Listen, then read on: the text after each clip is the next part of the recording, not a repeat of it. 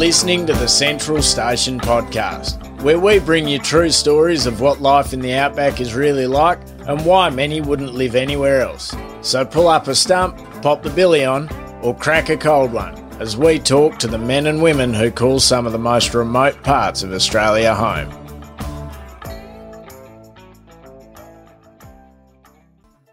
With 2 cattle stations in the Northern Territory, a cattle property in Queensland, and a helicopter business, Rebecca and Stephen Cadzow were in the perfect position to continue expanding their business interests and develop a pastoral empire that so many dream of. But instead they made the decision to downsize to just 1 cattle station. In this episode, Rebecca discusses their decision, the concept of a life audit, and the impact their choices have had on their life, family, and business. Beck, welcome to the podcast. Oh, thanks, Steph. Thanks for having me. It's so nice to have you on. It's only been about 2 weeks of of me being here. It's been great, though. We love the cooking. Oh, no, Steph doesn't cook anyone. Oh, so, no, I don't know how to cook. Yeah. All that food poisoning I gave you guys, right? So we are here today on Mount Riddick Station, but before we get into that, let's start off with, the usual. What are you watching, reading, or listening to at the moment? Okay, I'm watching Bridgerton on Netflix, which was an idea given to me by our Pommy girl that works here, Fran, and loving that at the moment. I love a podcast because I do spend a bit of time traveling. So I'm listening to The Deep by Zoe Marshall, who is really intriguing. This American Life, I just like that just to see. I got hooked on that during the American election, just to see the perspective of what's happening in America at times. Shag, Married, Annoyed, just for a really good laugh. And I don't know what they eat, but whatever they're eating, I want to eat because they just kill themselves laughing all the time. And you can just laugh at them laughing. And True Crime by Jessie Stevens, who's off the Mamma Mia podcast. Ooh, I love a good true crime podcast, but I haven't listened to that one yet, so I shall go and track it down. Short and sweet. Yeah. Oh, really? Good. Yeah, but of course, Central Stations. That's always on the top of my list. Oh, yeah, of course. Yeah. Of course. Every Tuesday, right? Yeah. Yeah. Okay. Love it. Well, today is Tuesday. You have listened to today's episode, right? No, I actually got to talk to my daughter in the car, but I'll be listening to it this afternoon. That's okay. I'll remember which slice of cheesecake is yours tonight. Yeah. Don't worry.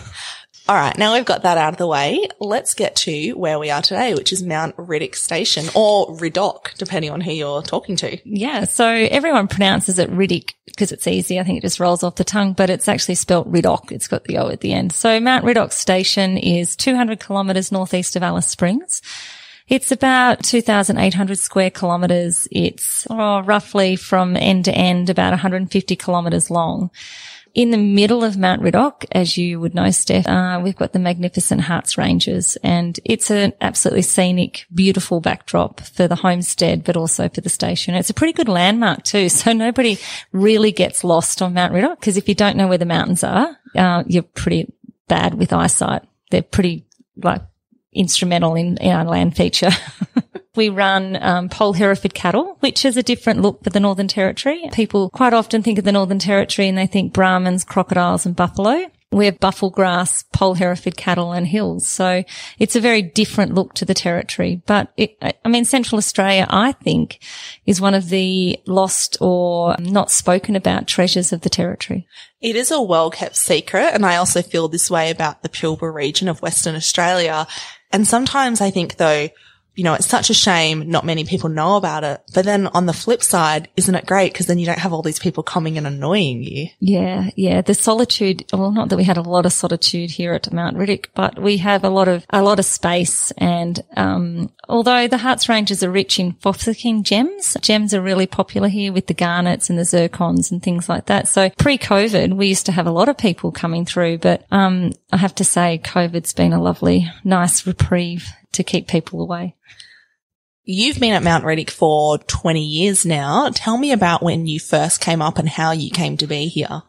I came up 23 years ago now. I firstly came up as a governess south of town, and I did that for 6 months, and I really loved working with the kids that I was working with there.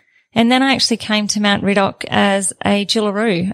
A good friend that still lives next door managed to get me a job here as a Jillaroo. I grew up on a cattle station, or we call them properties in New South Wales, an hour out of Armidale. So I grew up amongst lots of cattle and horses, and that was a part of our life. And we were an hour out of town, so the isolation didn't worry me too much.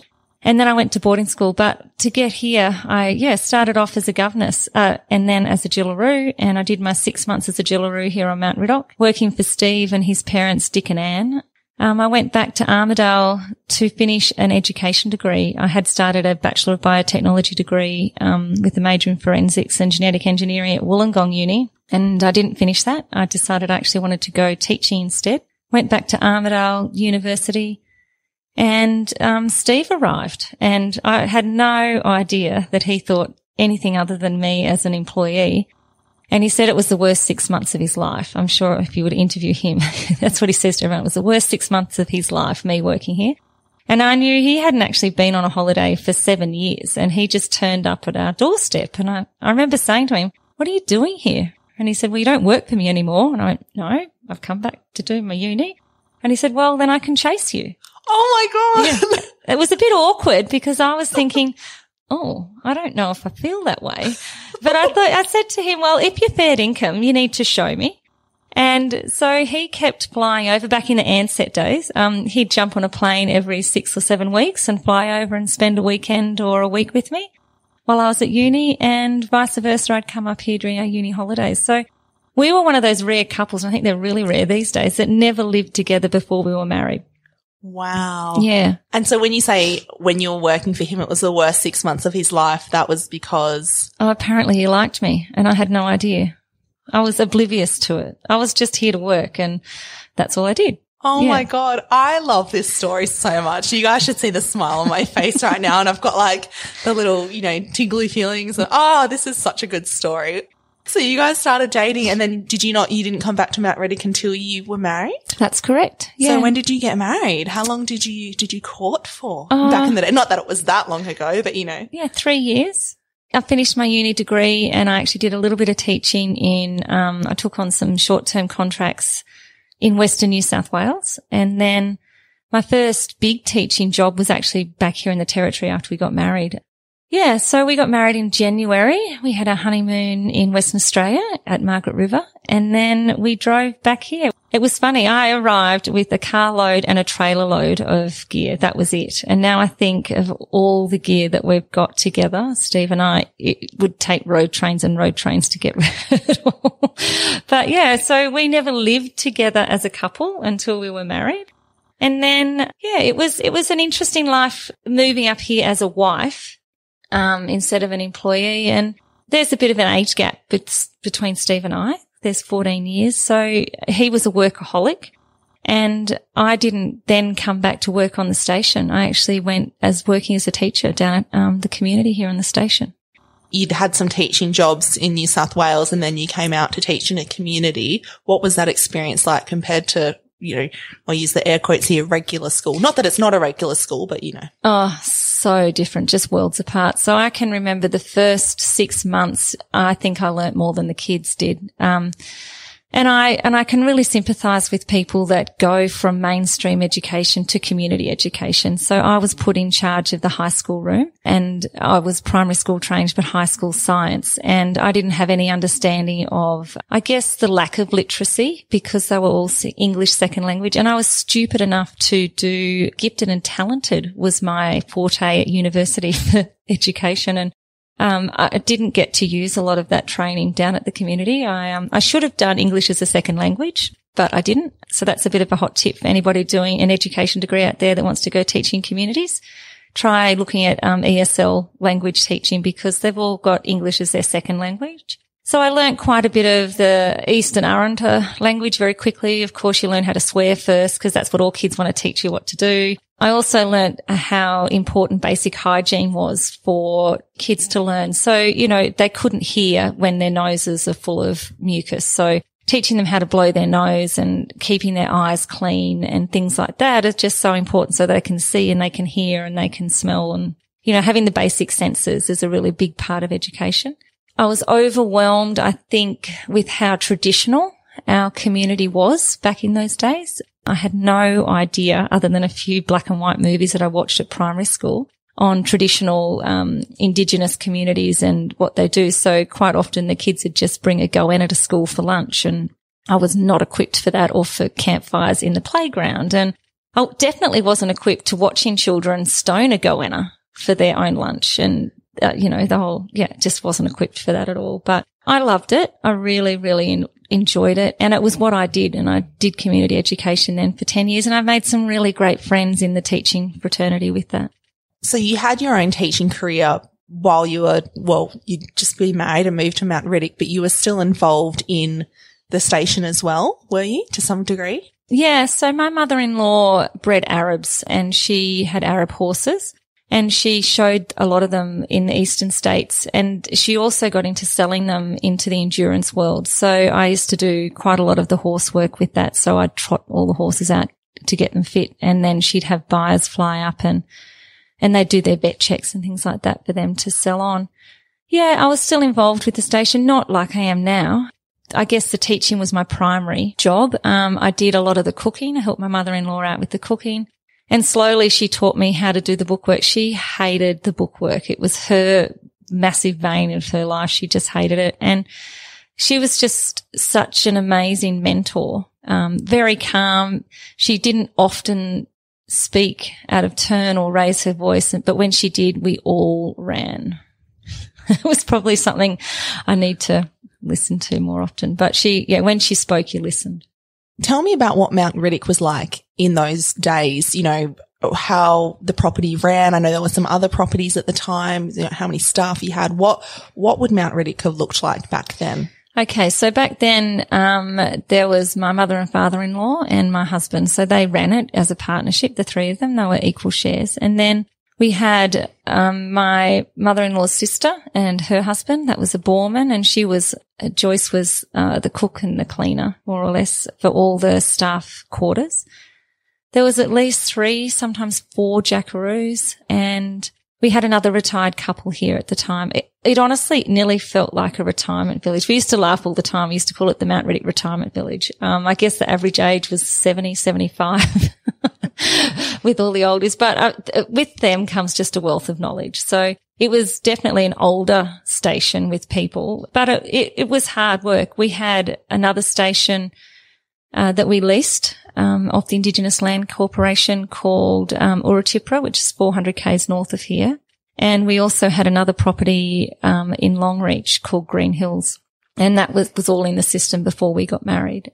And it was hard. Steve wasn't around much. Steve got his helicopter license within the first sort of 6 months of us being married, and had started a helicopter business with 2 of his mates, or 3 of his mates, and it went down to 2. So there was 3 of them in it, and we didn't see a lot of each other. So those early years of I was teaching full time and having young children. Gabby was born the February 12 months after we were married, so 13 months after we were married, and then Bridget came along 2 years after that. And then Imogen came along another 5 or 6 years after that. So it was hard work raising kids by myself. Thankfully, I had an amazing mother-in-law, and I know a lot of people that live on stations, when you're living with your mother and father-in-law, it can be trying, but I was blessed with mine. It sounds like there was an awful lot going on. It's one thing to be running a station, but then you've got, you said this lease block, which is 400 k's north. That's a fair hike to get there. And then another property in Longreach, which is sort of central Queensland.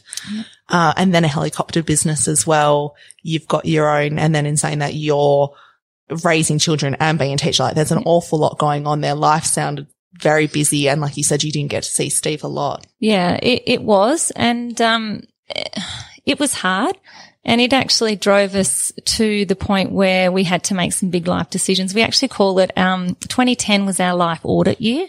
We audited, quite a few things. We audited toxic people out of our life, I guess, and we actually audited possessions. And we realized then that it was actually quality of life over quantity. So I can remember Steve's father coming over to the house one night when we'd had Imogen. And just for a background, Imogen was a really sick baby. She was born very premature, and And I sort of spent the first couple of months or even before she was born in town on bed rest.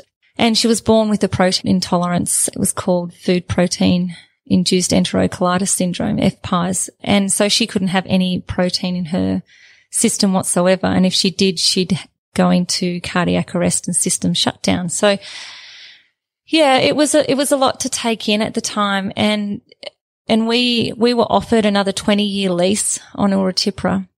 And I can remember sitting with Steve, and saying, we just can't do this. We can't do this anymore. There's only so much of us, and we're not going to have a life with our children. Look how young our children are, and you haven't even seen them for 12 months, more or less, the eldest two and the youngest one. And we were very blessed in that I had an amazing governess, a retired teacher here at the time, and she'd been with me a couple of years, and she managed to hold it together with the other two girls. But you don't need other people rearing your kids when you're in hospital with another one. So I guess that was the pivotal moment where we could have kept going with and getting bigger and better. And we were actually looking at other stations in the district to buy. And we decided, no more. We've got a really good place here. Let's make it extra good. Let's put everything we've got into one place instead of little bits and pieces into many. Let's do it well.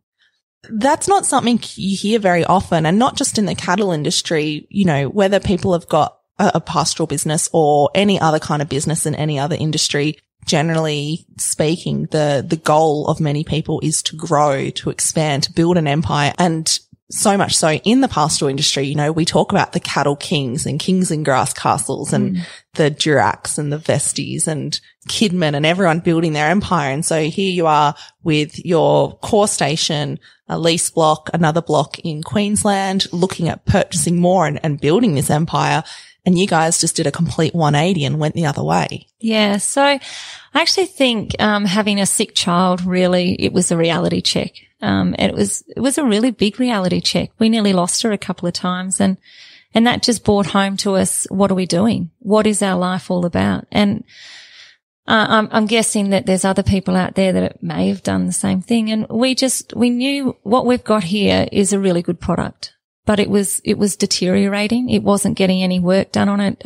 We've invested a lot since then in the place to make it even better, but it wasn't going anywhere. The other places were going ahead in leaps and bounds and finding staff for them. And then when the staff went on holidays, we had to pack up and go up there and look after places or run over to Queensland and look after that. And we just didn't have a life of our own. So it was then that we decided, yep, we're going to stop. We're going to downsize. We're going to have quality of life. And we embarked on following a bit of a hobby and trying to do what we do and do it really well.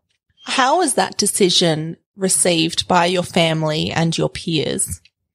I think definitely by the family. They didn't understand. Steve's father had done a lot of work to get where he had got to. He'd worked really, really hard to get all these places, but in hindsight, looking back now, and I guess I'm only speaking by myself, it was a huge step to be able to make sure the succession for the family worked well. And in my hindsight, and it's probably very different for every family member, it was good timing. It meant that Steve's sister, the long reach block was hers, and so she got the payment for that when it sold. And it just meant that it was certainty for our future, for our family, and it was certainty for the family to know what we were going to be doing. What about your friends in town or within the pastoral community? Did anybody else just kind of think, you're mad? Like, why wouldn't you want to keep growing, or think that you wouldn't have did you ever think that you wouldn't have enough? I suppose something that comes up a lot these days is, economies of scale, and that you need to have a certain amount of land to be able to run a profitable business. Did you ever worry that you were kind of shooting yourself in the foot? No, not for 1 minute. I think being involved in the bookwork sort of showed me just how much money can be dribbled out for no real reason. And definitely on a lease block that's not even your own and you're putting so much capital into it when that capital could be used on your own block. Yeah, so when we took over here at Mount Riddoch and the succession plan went ahead and Steve's sister went her way and and Steve and I got to keep Mount Riddick. We really invested a lot of effort and time and energy into capital expenditure on Mount Riddick. And we were really lucky in that Steve's parents stayed on and they were here to guide us through lots of things. So Steve's father was amazing with his bull selection and his cow selection and set up an amazing herd for us to be able to keep working with. And we had another amazing friend who is our stock agent, and he was when we took over and he still is today. And he's really helped us with a lot of guidance. In regards to our friends thinking about it, there was a bit of criticism, I guess, but this was the decision we had to make for ourselves. It's not their life. They're not the ones running around chasing their tails and not seeing one another. And so I guess because we live in such a solitude, those sort of people you don't keep in your life. Once you decided to let Urutipra go and let the lease lapse, what was the first change that you noticed in your life? I noticed that we had more time together, and I noticed that the kids were a lot more settled, having their father around. It was also during that time that I stopped teaching because I had to be here more. The last 12 months of having Urutipra, we destocked Urutipra and we did a single vendor sale in the Alice Springs sale yards, and that was pretty hectic. We had a lot more family time, and it was during that time that we decided that we'd take up a bit of a hobby, and it was a hobby that neither of us had done much of, camp drafting. And we decided to do that. One, it's a family sport, and two, we could travel around the territory or around Queensland or New South Wales or wherever and enjoy ourselves with horses. I do like horses. I don't love them. That's always been a family joke in that Steve said I'd never marry anyone that loved a horse. I do like them, and I know that they've got a job to do. And he's jumped on board. I remember going to a couple of camp drafts, and he actually just drove the truck. He wouldn't ride at all. And even though he had a horse, everybody else rode his horse. And then finally he said, oh, bugger this, I'm going to go and have some fun too. And now he's got more horses than me on the truck. But we did do some investing to follow our hobby. And that was, we had an investment house in town and we sold that, and we had a really lovely gooseneck made and truck, and so that we could do what we do and enjoy what we do. So it wasn't hard work when we went away. What did your social life look like before the decision to downsize and to focus on this quality of life? There wasn't one. Did you get to go to any events or? No, very limited. I think we went to a few Christmas parties. That was it. I was teaching. So if there was any social life, it was probably with my teaching friends, or the friends I'd made, in the teaching game. Really, in regards to the pastoral side of socialising, there wasn't much at all. We just didn't have time for it. Yeah, so going back to Urutipra, we decided to let that lease go when the pregnancy with Imogen wasn't going great. So she hadn't grown for the last trimester, and I was on bed rest. And that was when we decided that we needed a quality of life. When she was born, it was all in the throes of getting rid of Urutipra. So Steve was away up at Urutipra with the managers and the care. We had a really, really lovely caretaker couple up there.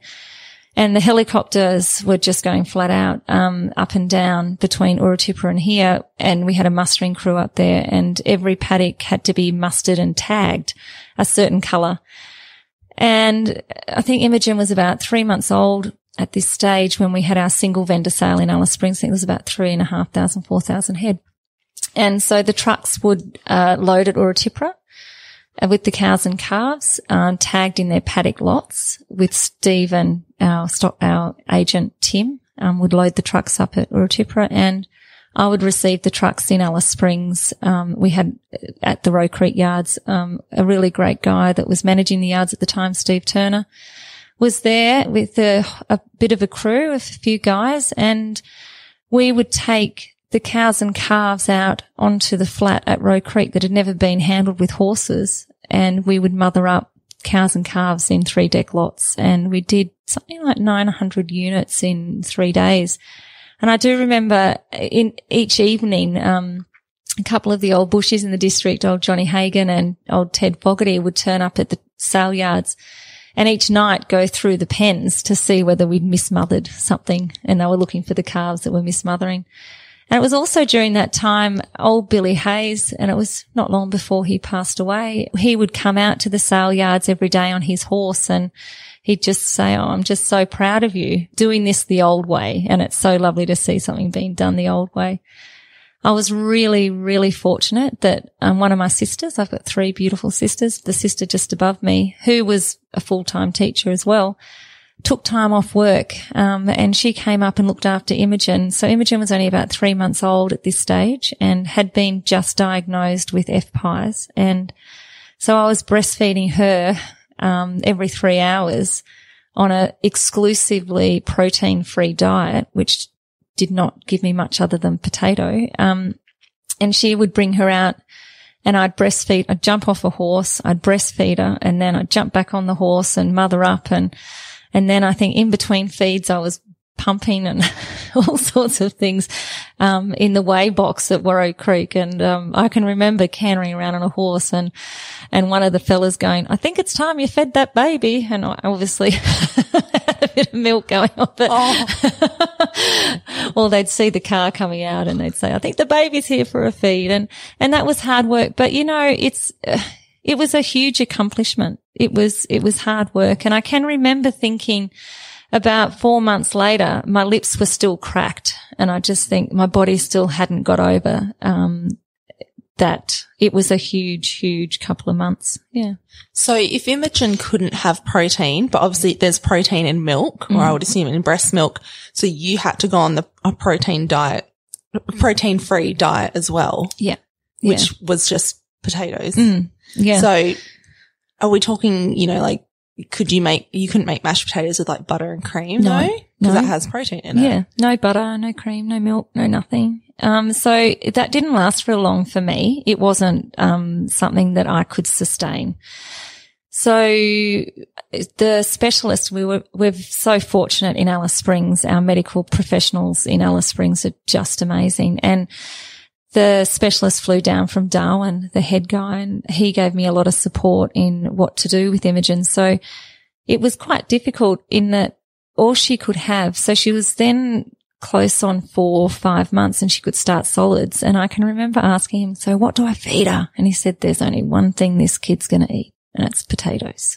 So for all you finicky new mums out there thinking that the kids have to have everything with different textures and different tastes and things like that, my daughter, we call it the potato head kid, the potato kid, she had mashed potato, and that's all she had with water. And when she did actually go on to a bottle, it was the most revolting formula that I had to get. It was bought up on road freight. It wasn't even allowed to be flown up, and I had to put an order into the chemist a month before I needed it, and it come in these cans. It was called Neocate, and it was just revolting. It stank, and she hated it, but she got used to it. And that really was the only supplement that she could have other than potatoes. So she had mashed potato and white potatoes that couldn't be sweet potato. It couldn't be pumpkin. It couldn't be she had nothing other than potato for 2 years. And then getting her onto other foods was really quite traumatic. And this is why I didn't go back to teaching. I just couldn't. It was too hard trying to raise her as well as looking after another 2 children. So whenever we introduced new food to Imogen, I'd have to go to the hospital and we'd put a drip in her hand, which in itself with a 2-year-old is traumatic. And we would give her a new food that the doctors thought she could have. And that's when we'd start like with the apples and the pears. And we didn't start that until she was 2. So that was just hell. And we'd have to sit at the hospital and wait, I think it was 2 hours. And then if she hadn't had a reaction, we could remove the drip from her arm. And but we had to be ready in case there was a massive reaction. I'm just thinking it's so lucky that you're relatively close to town as you are, but also that you did make the decision to downsize because, the amount of time you need to be able to look after her or just children in general, but look after a sick child like this at home, but then to be able to have that time to say, I need to go into town for the day or for a couple of days or a couple of, there's no such thing as really going for a couple of hours by the time you drive there and back. It's a whole day at the very least. And if you'd had these other properties and all been continuing to grow, it just would have been horrific. Yeah. I think you've got to work out what your limit is. And we'd reached ours. And it was only a couple of years ago you guys decided to let your share of the helicopter business go. Tell me about the decision with that. So that was one that all the company made. Steve was in partnership with a couple of his mates, and we actually had the helicopters based out here for a while. And so not only were we sort of downsizing and going through succession, which is quite an emotional trip for those that haven't been on it, but I think there's a lot of literature out there now that can help families do it a lot smoother than the past has been. And I guess this is one thing is that we have succession talks with our daughters often. One's only 11, one's 18 and one's 16, but I don't think there's any time not to talk about it. I think the more that it's spoke about, the better it is for families to be able to deal with it if you're that way inclined. But yeah, so we had the helicopters and we had them here, and then they moved to town. But while we had them here, we had some really great pilots.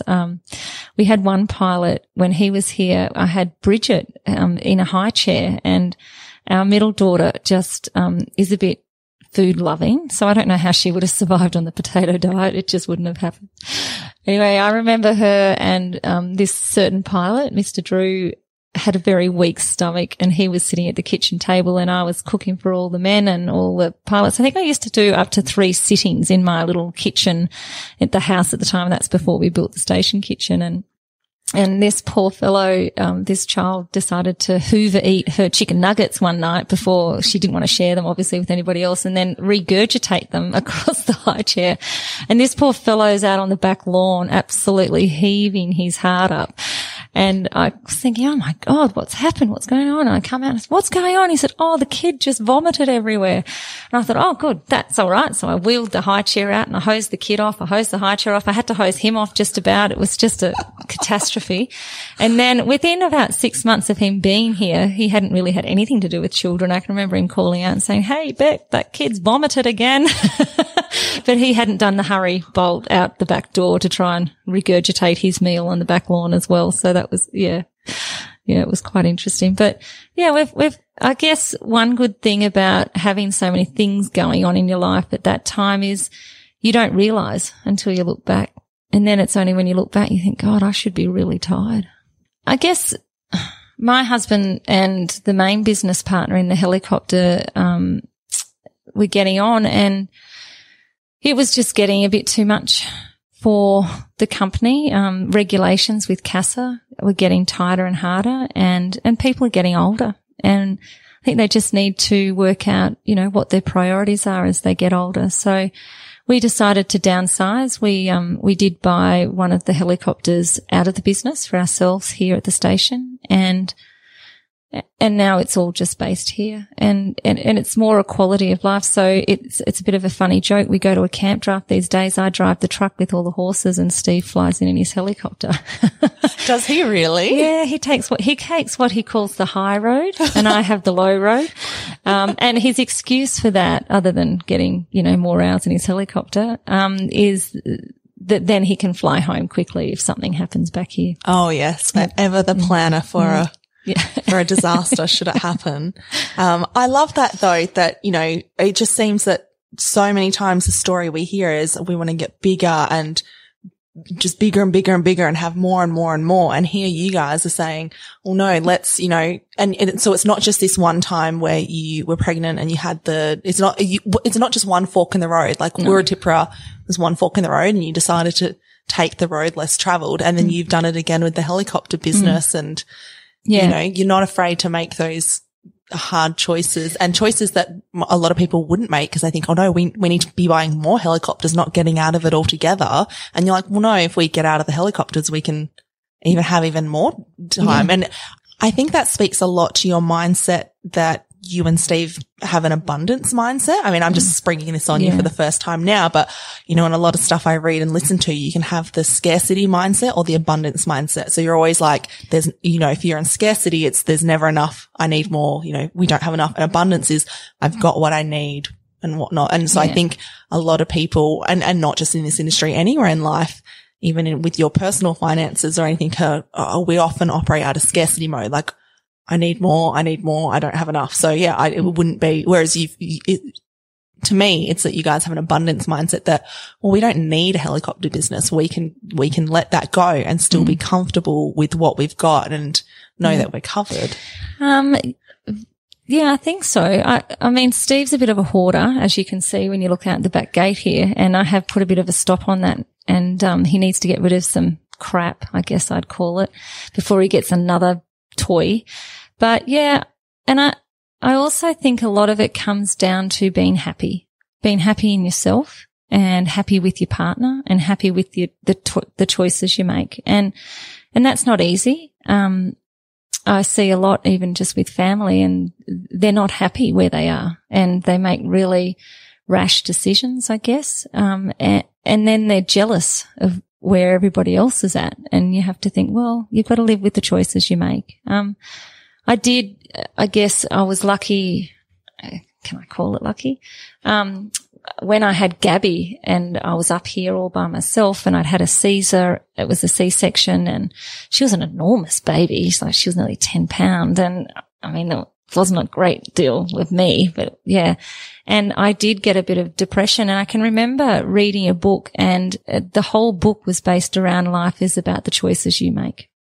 You make the choices, you live with the choices, and how you react to those choices is how your life's going to be. So I guess that's sort of a thing that I live with every day and think, do I want to react to that choice, or do I choose not to? And Steve's a very non-reactive person.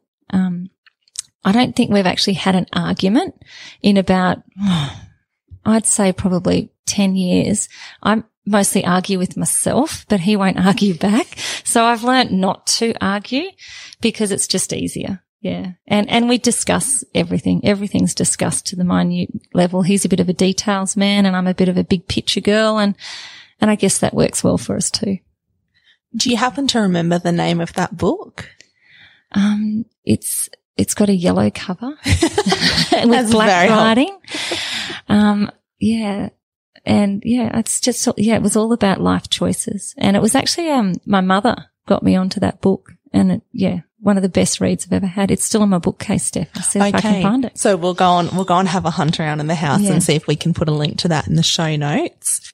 So you've been at Mount Riddoch. Sorry. Yeah. I'm just going to always call it Mount Riddoch, for about 20 years now. And so it was about 10 years in. So halfway through your time here so far that you guys had this first fork in the road where you made the conscious choice to go for quality of life over quantity of, well, not quantity of life, but quantity of assets and achievements. And well, not really achievements, because you guys have got a whole trail of achievements behind you and have been recognized as leaders and, early adopters of technology in this industry. So let's talk a little bit about that now, the things that you have been able to do since taking that step back from building outwards to kind of, I guess, building up in a way. Yeah. So we decided one of our biggest costs in running a business, and I guess it's probably with any business, not just pastoral, is staff. And we had quite a few staff at the time, and trying to find staff that want to stick around, not just the gap year kids that want to come out and do their 12 months and party like it's one big B&S, but we wanted to have, somebody that wanted to make this a profession, their life profession. So which much is what we're doing. This is our profession now. So I've always loved technology, and I've always loved science, and I've always loved reading. So I was fortunate enough to go to the Pigeonhole Field Day way back when Bridget was a baby. She's now 16. So that would have been, 16 years ago, I guess, and saw their telemetry, in action, the Observant. And just, I knew then that we needed something like that. We had a Borman who just drove nonstop. And at the time, our roads weren't great. We had the Plenty Highway. That's our main arterial road for the station. It was dirt and very poorly looked after. And our utes, we'd go through a ball ute every 2 years, and it just, whether it was, springs snapping or steering arms coming off, and, it was just dangerous. And the use of diesel, I can remember just thousands and thousands of litres being pumped every week into engines. So it was at the time that we decided we'd try the telemetry. And I guess one of our business philosophies is that we look at the costs involved. So the outpouring of cost to get a telemetry unit at that time was about $2,500. And we could justify that purchase, even though it doesn't seem like an awful lot now. Back then it was for us, and that was justified. And we also installed a solar bore at the same time, and I think that was around $10,000. So we justified that by working out the diesel cost for the week for that bore. And I think I've got it all written down. And that bore with the solar and the telemetry so we worked out the costings for the boreman's time, the diesel in his Toyota, the wear and tear on the Toyota, the diesel that was being put into the engine to keep the engine going. And that bore at the time was 80 Ks from the homestead. It paid itself off in 2 weeks. It's incredible. Yes. Absolutely incredible. So from that, I guess it's taken us 16 years, but every bore on Mount Riddick now is solar. If we need a backup bore, they're solar. I think we've got 2 generators they're mobile generators that we pull around if we need any more water that the 2 solars can't provide during the daylight hours. And every single bore's on a telemetry system. So back in the day when we first started them and we still had the generators on them, we could do the automatic start stops, and then we started putting on float switches. So the tanks only ever lost a foot of water and the generator would automatically cut in with the float switch. We thought that was pretty cool. So for our listeners who may not be familiar with water infrastructure on stations and how bores work and what telemetry is, can you just talk us through that? Yeah. So the bore is a pump down a borehole, and boreholes vary in degrees on how deep they can be. So we're not all that deep here. I guess we're probably around the 60-foot mark, 30 to 60-foot mark. So it's not that bad. That used to be done with rods and columns. So it was very tedious. If you had to go and pull a bore, that was a whole day of pulling the rods and the column and then putting it all back together, putting buckets on it. And that was back in the windmill days. And now it's all done with flexi column, 10 minutes, the bore's out. You've got a new pump on it and it's back down the hole again. So labor costs with just putting solar in for infrastructure was a win-win straight away. We were saving time on pulling bores if we needed to. And they have to be powered by something. So previously it was diesel generators or windmills. OH&S have really cancelled the windmill industry out of itself. They're just really dangerous. And so we've put on solar. So we're reducing our emissions, and we're using the solar energy. It's just cleaner, it's greener, it's nicer, it's quiet. It's so quiet. And you just hear a nice little hum instead of a diesel engine going thump, thump, thump, thump, thump all the time. And it's just better for the environment, and it's nicer for the cattle. So yeah, and every single bore, so a telemetry system. Here at Mount Riddick, it's done through a UHF. So Steve has put an antenna on one of our highest mountains on our mountain range, and that's our repeater station. And every bore talks to another bore and it bounces information back on. And we look at tank height, and it's also got a rainfall gauge at every bore. So we've worked out, the first thing you've got to do when you put a telemetry system in is actually trust the telemetry, learn to trust it. And we've worked out so many different techniques in reading gauges to work out when cattle are coming into yards, so, and their social structure within the mob that they're there, so their drinking times and how many come in at different times. We've got cameras on a few of them. So through the UHF, that bounces all that information back to the homestead, and we can access that telemetry anywhere in the world on our mobile phones. So no matter where you are, you can tell how much water is in your tank, how much rain you've got out of that area. And so essentially, a large part of bore runs is going out and checking to make sure there is water in the tank, which then feeds into water in the trough. Mm-hmm. So obviously you still have to do bore runs because troughs need to be cleaned. Yep. Infrastructure just needs to be inspected anyway. A bore run is so much more, it also includes checking fences and condition of cattle, country, many things, but you're able to reduce the frequency, which really cuts back on, as you were saying before, the cost of somebody's time, diesel to run the motor car, wear and tear on the vehicle. Yeah. So we had a full-time boreman, and that boreman's position was more or less 7 days a week. 52 weeks of the year. So I guess we gave them Christmas Day off, but I can still remember the boreman back in the early days when I first started here 20 odd years ago. He still did a bore run on Christmas Day. He still had engines to start so that we had water here at the house. So now we are down to one bore run a week. If that's most of the time it's done with Steve in the helicopter because we don't have to take diesel around. We know if there's a problem with the trough because it'll tell us in the tank. The tank won't go down. So we know there's a blockage between the tank and the trough. So the trough might be empty, or we lose a whole tank of water, which means the float's gone on the trough, or a cow's got in there and got underneath the float, or something's happened. So you know that there's going to be a problem when you get there. You also know if, say, a trap's been shut accidentally or blown shut or leaked shut or whatever. So the tank will just all of a sudden you'll get hit hard, and you know the patterns that should be there that aren't there, and a notification will be sent to us so that we can go and check it. So that was the first major change that you guys made at Mount Riddick after this fork in the road. And not only does that save you so much, money in terms of your salary and your vehicle costs, but time. And even if you had somebody still there in that position, if their job's gone from 7 days a week to 1 day a week, imagine what they could be doing in the other 6 days a week and the time that you guys get as well. What other things have you implemented at Mount Riddick? We've implemented it's called rotational spell grazing technique, where we've cut big paddocks up into smaller paddocks, to be intensively grazed for a short period of time and then given a long time of spelling to be able to regenerate. We've done that to be able to encourage more native grasses to grow. So we're looking at soil health and grass cover, because we are in the business of producing kilograms of beef. So the better kilograms of beef and the more kilograms of beef we can produce, the more money we're going to make. And we've worked out that in order to be able to make more money, we need better soil and better grass cover and a more variety. We want to be able to have a really healthy soil. So we've put a lot of work into land care, and also our grazing practices have changed significantly, definitely in the last 10 years. I also understand that you and Steve were the first people who purchased a walkover weighing system, not necessarily first people to use one because there were a number handed out during trials and research projects, but you were the first people to purchase a walkover weighing system, and now you have a couple.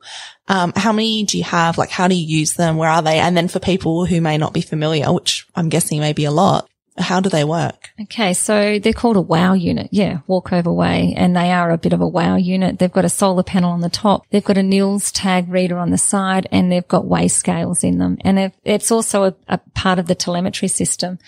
So a cow will walk onto, it's like a crush is what it looked like. Like a little gateway, like a little, sort of. Yeah, and then a platform. So it's like a mini crush, a little race.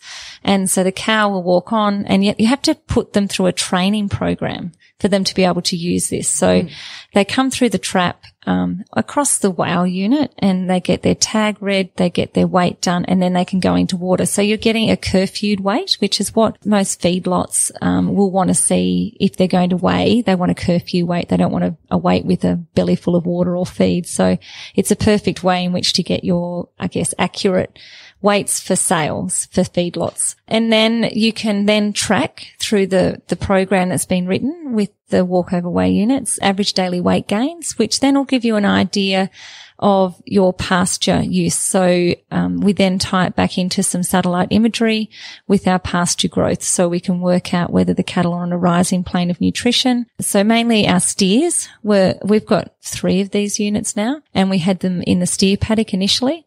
We've just put it into the heifer paddock, and we've just started working out with our heifers. We're looking at not only their average daily weight gain, but also their pregnancy weights and then their pregnancy dates. When they calve, we can see their loss in weight will give us their calving dates. So then we'll know how many heifers have calved in that paddock in the last couple of weeks. I'm just thinking maybe a way to describe it is sort of like when you walk through the security bit at an airport. Yeah. Or sometimes I know at some airports when you come out, I know there's one at Perth Airport, you kind of, as you come down and before you walk out into the foyer, it's kind of like some glass doors you walk through, and then you're in it, and then there's another set of glass doors, and then they open. So I'm not, obviously we encourage people to go and maybe Google what this looks like, and we can post some pictures on our site. Well, there are some pictures on our website, but it's so, yeah, they're kind of like a little thing they walk through. And when you said the NILS tag, that's a little electronic identification tag in there. Yeah. So it all reads and so you can also use it though to draft cattle as well. So we've done that. In our rotation, we were looking at weight loss of mustering initially, and where the steers were being mustered and then walked down to the yards, we worked out that we were losing up to 5 to 7% of their weight. So we were losing quite a bit of money every time we mustered the steers. So we bought the WOW units, the walkover weigh units, and the automatic drafters, and we put them on. And we found it was easy. So what we did back at the computer at the house, we set the parameters for the draft. So we wanted anything that was 400 kilograms or more were drafted into the yard. Anything less than 400 kilograms was put back out into the paddock. So it was just a simple, the gate swung one way or it swung the other. And then we pulled up in the truck the next morning and we loaded all the sale cattle. They didn't need to be mustered. It pays to have a really good weaning program on your cattle before you put them into this program, because they need to be quiet to be able to go over the walkover way. And then you need them to be able to be handled, without stress onto the truck at the end of the day. It's incredible though to think about the efficiencies and the savings in labor, time, money. Yeah. Stress. Yep. Stress on the cattle, stress on people, stress on the landscape. Yeah. You know, you're not mustering, you haven't got, extra hooves or vehicles or whatever going over. Yeah, tearing things up and chasing things at 100 miles an hour. There's none of that. And while the cattle are drafting themselves into these yards, And it happens at night time. Exactly. Yeah. And the things you could be doing while the cattle are mustering and drafting themselves, essentially, I think perhaps it might be difficult for some of us to wrap our heads around that. Well, but what do you mean? Like, if we do this, we don't get to muster. We don't get to, when you think of a cattle station, you think of big mobs of cattle, horses, helicopters. It's so iconic and so quintessential that you've got a big mob of cattle and that's, Yeah, we still do that. We still do that with our cows and calves. They're in big paddocks. It's mainly our weaners that we put through the trial. We call them the trial paddocks. It was a trial way back when, but it's our rotational grazing paddocks. And that weaner program is when you use your helicopters and your horses and your buggies and all of that, when you're educating them. And then when they're educated, they go into this system and it's low stress. So like I said, we're making kilograms of beef. That's how we get paid. So the better, calmer cattle are going to put on more weight. And that's what we want at the end of the day. So that's what our system is totally based around, waiting to get more kilograms of beef and to get it quicker. So if we've got better soil, better grasses, calmer cattle and no stress in the mustering, we're going to have more kilograms of beef at the end of the day. What is next for Mount Riddick? You've got certain things that you've already put in place, like the telemetry, walkover weigh units, a lot of infrastructure to sort of carve up your paddocks to be able to do this more intensive grazing. Where do you go from here? We've actually just bought a couple of little farms down in Armidale, and that's part of our succession for our daughters, whether it's for us to move to or for them. I guess they're still quite young, so they're still trying to find their way, but it gives us an opportunity to do something. Steve's father and mother had a cattle stud here, a Hereford stud, and we've let that go over the years. I guess we were more focused on the commercial side of it, but we have decided, we went to the World Hereford Conference in New Zealand last year, and that really got our passion ignited again to get back into the stud game. So we're actually looking at doing quite a bit to get back into the stud game. I've had conversations with some scientists regarding some carbon farming, and that'll probably be a focus in the next 2 years. And we're looking at, I love Steve. I think last night he said, we're doing all of this so that we can slow down. I don't think we've ever worked so hard in all our lives. We're putting in new laneways and new tanks and new troughs to get this grazing strategy more widespread, to put, a lot smaller paddocks into our bigger paddocks and to make use of more of the country. And, I think I'm really hoping that we can maybe hook up the gooseneck a lot more and put a few more ponies on the truck and go and do a bit more camp drafting. It's clear that you and Steve look after yourselves because you've made decision after decision after decision to do so. That's evident from your choices.